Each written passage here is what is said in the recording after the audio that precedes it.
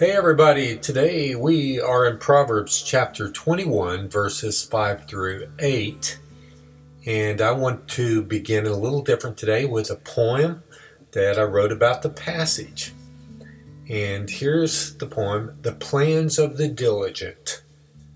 We all have plans, objectives, and goals that flow from a core down deep in our soul. It feeds our dreams and fosters our visions. It shapes our schemes and contrives our decisions. So, for whom and for what does one diligently seek?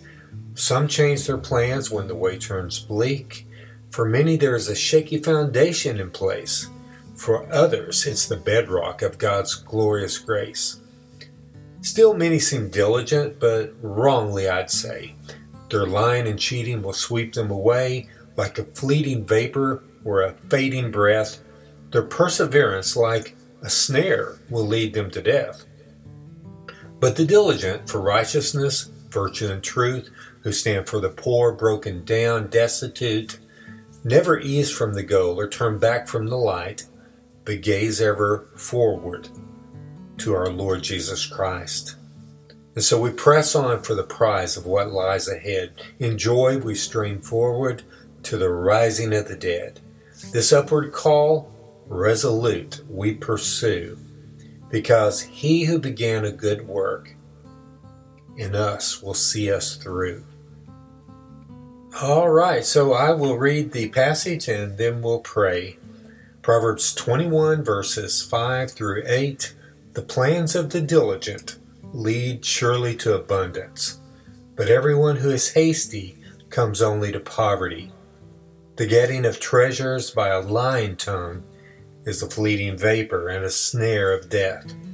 The violence of the wicked will sweep them away, because they refuse to do what is just. The way of the guilty is crooked, but the conduct of the pure is upright.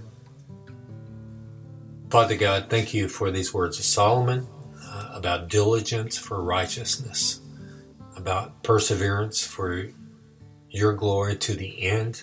Lord, you've given us eyes to see you as the greatest treasure in the universe, and you will keep our gaze to the very end, Lord.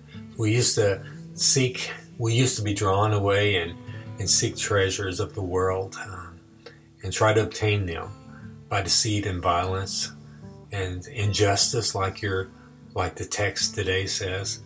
We were scheming and pondering and being obsessed with the ways to reach our old man goals, whatever it was before we came to you, Lord. But you showed us your glory in Jesus Christ, Lord. And it's you. And so our goals, so now we're intentional and we're diligent and we persevere, Lord.